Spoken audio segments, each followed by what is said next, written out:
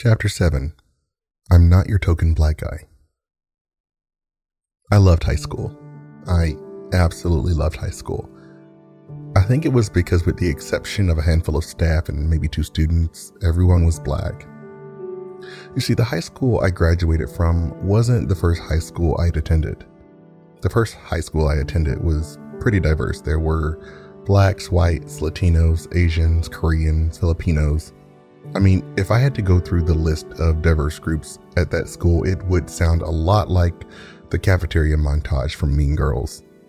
It truly was a melting pot of every imaginable background. And it wasn't weird because the middle school I gone to was the same way. After the first semester, I transferred to the school I'd graduate from. At first, I thought it was weird that almost every student was black. But it didn't take long before I was able to really be myself. And I never fit in so well anywhere as I did at that school. The first college I went to back in the fall of 2006 was the same way. It was freeing to just be me. It would be a year later that I would come to realize that being surrounded by people who look like me was a luxury that I miss because I'd grown so accustomed to it. In the fall of 2007, I transferred to another college, Ohio Christian University. OCU, as it was fondly known as, was a predominantly white school. It was at OCU that I would learn what it meant to be the token black guy, and where I would learn a behavior that 13 years later, I'd still be trying to unlearn. From the Hyman blog and Press Play podcast, I'm JD Hyman. As a black man living in America, I am living proof that while all men were created equal, not all men are equal. We're here to dig into the American political system, explore and unearth experiences from the human condition, and be a catalyst for some hard conversations that need to be had. No matter what brought you here, I'm glad you came. Once again, my name is JD, and this is the Hyman Podcast.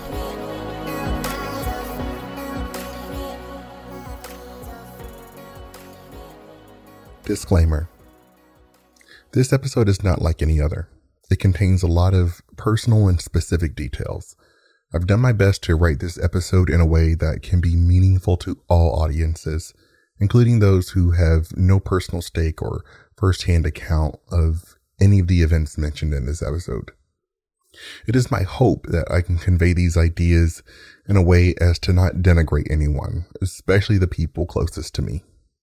I met some of my absolute best friends at OCU, and I have much respect for them as well as many of the staff and faculty, but those facts notwithstanding, there's still a story here about life and race and brokenness and healing, and that story needs to be told. Part 1. The beginning of the end. So picture it. It's the fall of 2007. Flip phones are all on the rage, and if yours has a 3-megapixel camera, then you, my friend, have the latest and the greatest. MySpace is still a thing, and Facebook is still trying to figure out that whole status situation. You're taking dirty mirror selfies with your new Sony CyberShot camera. The iPod click wheel was the most addictive thing, and everyone was wearing Livestrong bracelets. People were popping collars and wearing clothes with skulls on everything. VH1 and MTV haven't quite sold out to pop culture just yet. John and Kate were still together, and Degrassi fans were still reeling from the utterly shocking death of JT. And where was I? I was on a plane, bound for Ohio. I touched down at what was then called Port Columbus International Airport late in the afternoon. When I landed, I was met by a woman who we'll call Amber. I guess I should mention some of the names in this episode have been changed to protect some people's anonymity. Not because they asked me to, but because I didn't seek their permission before including them as part of this retelling. Anyways, Amber met me at the airport and drove me 32 minutes south to a small town called Circleville. I'd never been to a town this small. Compared to where I grew up, I was a city boy, and that's not saying much. Circleville would eventually grow on me and become a critical and integral part of my coming of age, but that's a story for a different time. As we drove through town, I couldn't help but notice there was nothing that symbolized that this was a college town. That's because it wasn't. It was a town that just happened to have a college in it. At the time, the incorporated city limits of Circleville were populated by some 13,300 people, of which 95% were white. Incorporation is just a fancy term that means that in addition to the county sheriff, they also have city police and city laws and collect city taxes. Circleville is known for exactly two things: Ted Lewis, famed musician, and their love for pumpkins, and more specifically, the pumpkin show, which actually attracts quite a bit of people. And while they don't exactly get Mardi Gras levels of attendance, it's still billed as the greatest free show on earth. It's a 4-day street festival that features a variety of food and drinks that, well, you guessed it, are pumpkin themed. So as we drove through town, I saw more pumpkin paraphernalia than I could count. Arriving on campus was sort of underwhelming. The buildings were either old and bland or new and bland, and to me the mixture seemed a bit out of touch. I think I expected a certain aesthetic that just wasn't present, or maybe it left long before I ever showed up. There was a chapel that was every bit dated on the inside as it was the outside, a library that was more or less a collection of religious texts and encyclopedias from a previous generation, and a newly constructed and also very bland gymnasium that was the crown jewel of the campus. I was surrounded by cornfields and a campus that seemed to grow from the fields themselves. Amber parked the van and said, "Welcome to OCU. This is where you're going to be staying." As I got out of the van, I was greeted by another student. At the time, I thought he was an RA. Turns out he was just really friendly. His name is Aaron Shipe, or just Shipe. And that's his real name. Shipe took me to my room and showed me around the dorm a bit, and he'd help me unload my bags, and after that he left me to my own devices. It would be a year and a half later before I would ever truly appreciate Shipe, and we'll get to that soon enough. Anyways, unpacked, I sat on the sheetless bed in the cold room and stared across at the barren built-in desk and contemplated the decision to enroll in school here. I was 500 miles away from home, and for a moment, I was thinking of making a run for it. At some point, I found myself outside, milling about the incoming freshman class, and I noticed exactly one thing.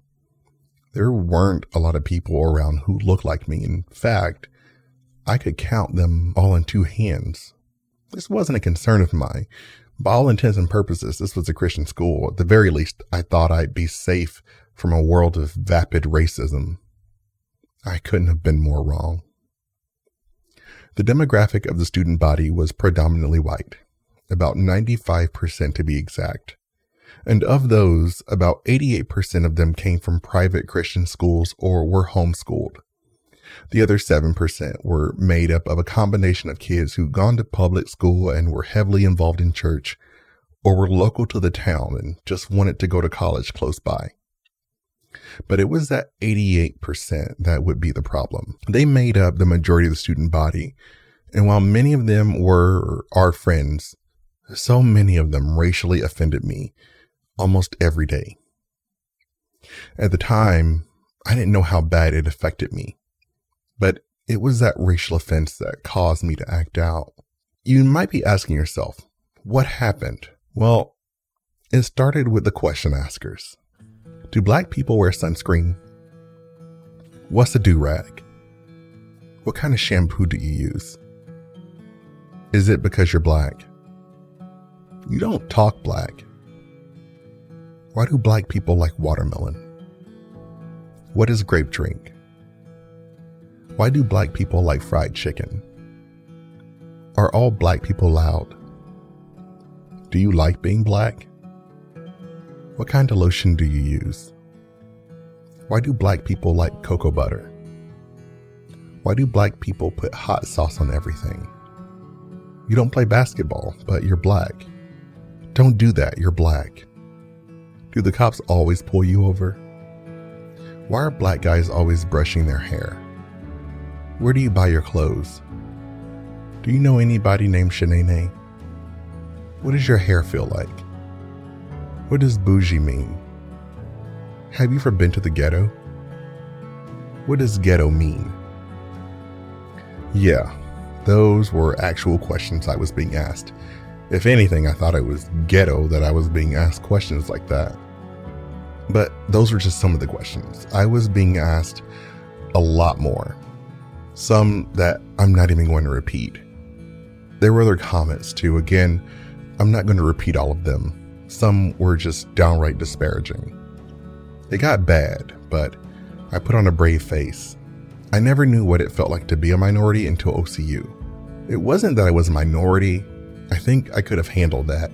It was the fact that most of the people made me feel like a minority. I later found out that I wasn't the only black person who was being subject to having his blackness questioned. The year I came to OCU was the year that there was a noticeable influx in the black population on campus, and because complaints were being lodged, a newly hired staff member who was also black was tasked with developing minority programming and bridging the gap between their dominant whiteness and our apparent blackness. I thought this would be the cure from all the questions, but it wasn't. The black students were getting fed up. I was getting fed up, but apparently I was only one of a few whose fed upness remained on the inside, and that led to more questions. And along with the questions came the permission seekers. The conversation would go something like this. Them. Would you get offended if I said, insert racist elucidation? Me. I'm thinking yes. Them. Really? Why? Me. Because that's demonstrably racist. Them. It is? At this point, I would usually walk away because either they were playing dumb, which I thought was sad, or they really were dumb, which coincidentally was also very sad. The permission seekers to me didn't seem inherently racist, but the things they sought permission for began to burden me. They had, at this point, been effectively shunned by all the other black people, and I was all that was left. They needed someone to ask their questions to. I don't know why they felt the need to ask their questions to me or seek permission from me, but it was exhausting. It was almost like I was placed on campus for the sheer purpose of being their personal black encyclopedia. Encyclopedia Black. The Black Pages. There were guys in my dorm who made overtly racist jokes. Some of them saved them just for me to hear. A group of them would sometimes surround me and one would tell his joke. And I'm not sure if they thought they were actually funny. Sometimes I said something, most times I didn't, but they would usually follow up with the all too famous, I'm not racist, I have a black friend. Sometimes it was a black family member. But I started to grow numb to it. This was just the way some people were. I felt like I was on their territory and there was nothing I could do about it. I surrounded myself with a few close friends, a few people who I could trust with my being black and not worry that they would hurt me. And sometimes it worked and sometimes it didn't, but in the back of my head, I sought to find a solution, and I could only come up with one. Get fiercely tough and strike them down. A year later, it was still happening, but by that point, I was tired. I was tired of having to avoid certain people. I was tired of pretending to be okay when clearly I wasn't. I was tired of people treating me like I was the one black person that was okay with their semi-racist, fully racist, and sometimes downright ignorant comments, questions, and jokes.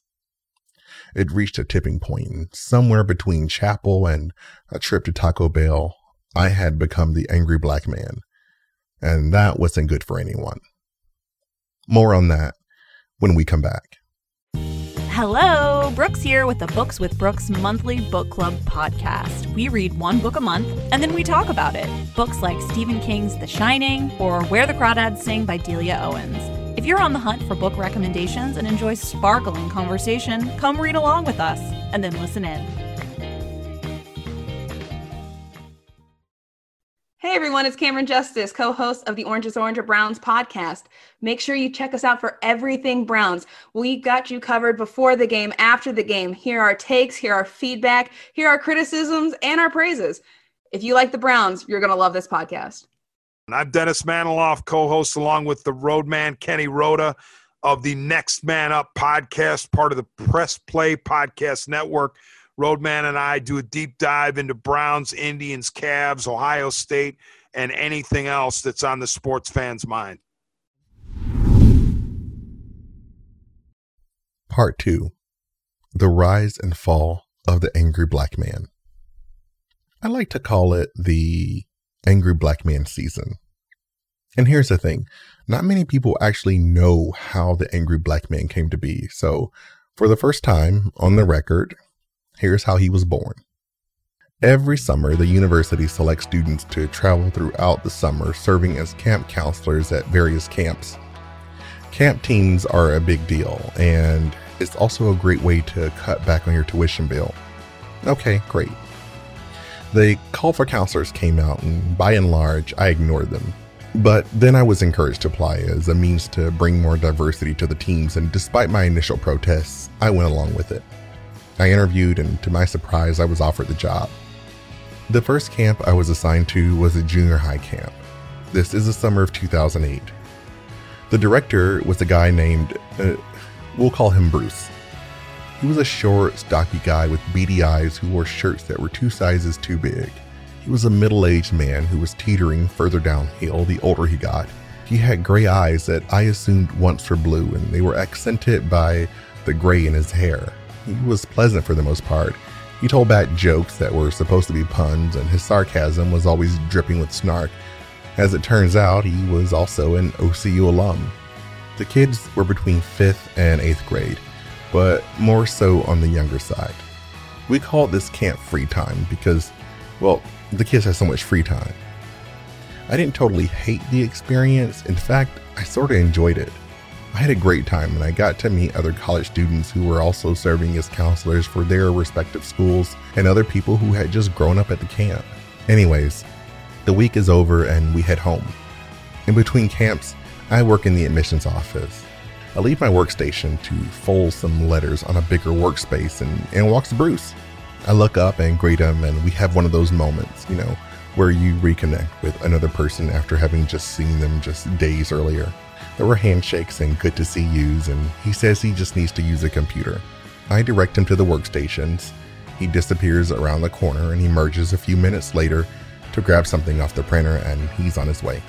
About 20 minutes later, my boss, Tina, comes to get me, and she's got an uncomfortable look on her face. She takes me into the conference room. There's 2 other people already seated, Bruce and my boss's boss, who is also the vice president of enrollment. I'm confused, but not concerned. Tina and I sit. The VP has a piece of paper in his hands, and then there are some questions. The first is, did an OCU student drop the F-bomb? Yeah, but that was an accident. Now remember, this is a small Christian school, so the F-bomb is a big deal. And then the questions get downright crazy. Did you hit one of the campers? No, that's outrageous. Did you denigrate OCU to some of the other staff? Again, outrageous. But that triggered a flashback to the only time I remember talking about the school. I remember sitting with some of the other staff, and this one girl, her name is Janetta, she's asking about OCU and what it's like. As counselors, we are also charged with promoting the college, and I remember talking up the school to her because at the time I thought she was cool. I wanted her to come, or so I thought. Next question. Did you complain about being at camp to the other staff? Again, categorically untrue. And what is he reading? Bruce was being very supportive, doing his due diligence, and of course my boss is in my corner. She'd only known me for a few weeks, but she was well aware of my character. Where were these questions coming from? After all, it was the VP who picked our team up from camp at the end of that week. Did he call Bruce in to confirm or disconfirm some information about me? Did he hear something when he came to pick us up? Had someone called him? At the conclusion of this meeting, it was decided that a senior admissions rep would attend the next camp to make sure I stayed in line. I walked back to my office, reeling from this interrogation I'd just been subject to. Why would someone think I did all those awful things? Who would? I stopped when I got back to my workstation. An email was up on the screen. Bruce never closed his email. I should note, it's wrong to read someone's email, and that is not something I would ever do, but the subject line was J.D. Hyman, so obviously I read it. It was a scathing report. Bruce had written it. There was even a part where he said I mouthed an obscenity to him from across the room. I was in utter shock and disbelief, but what was more shocking was the fact that this email was not only addressed to the VP of admissions, but the president of the university, the superintendent of the church denomination that sponsored the school, and a host of other important people, many of whom I'd never met.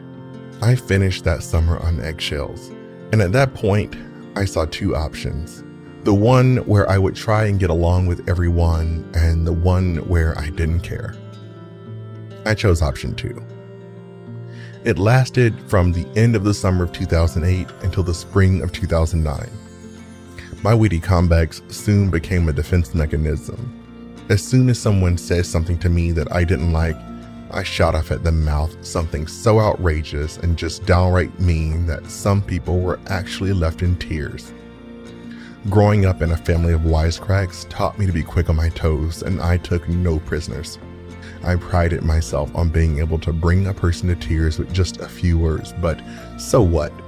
I didn't start this, but I was certainly going to end it. And in my mind, no one was innocent. This went on for quite some time, and like any war waged, there were casualties.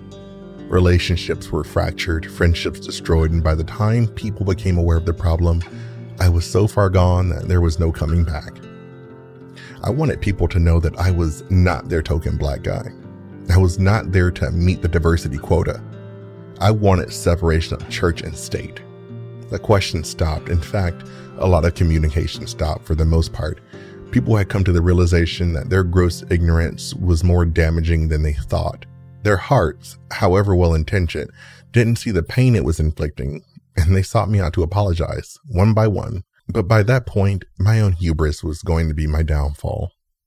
The angry black man started to get unwanted attention, and opportunities that should have otherwise have been mine for the taking were lost. I'd now found myself on everyone's radar, and when you go to a small school, that's not really a good thing.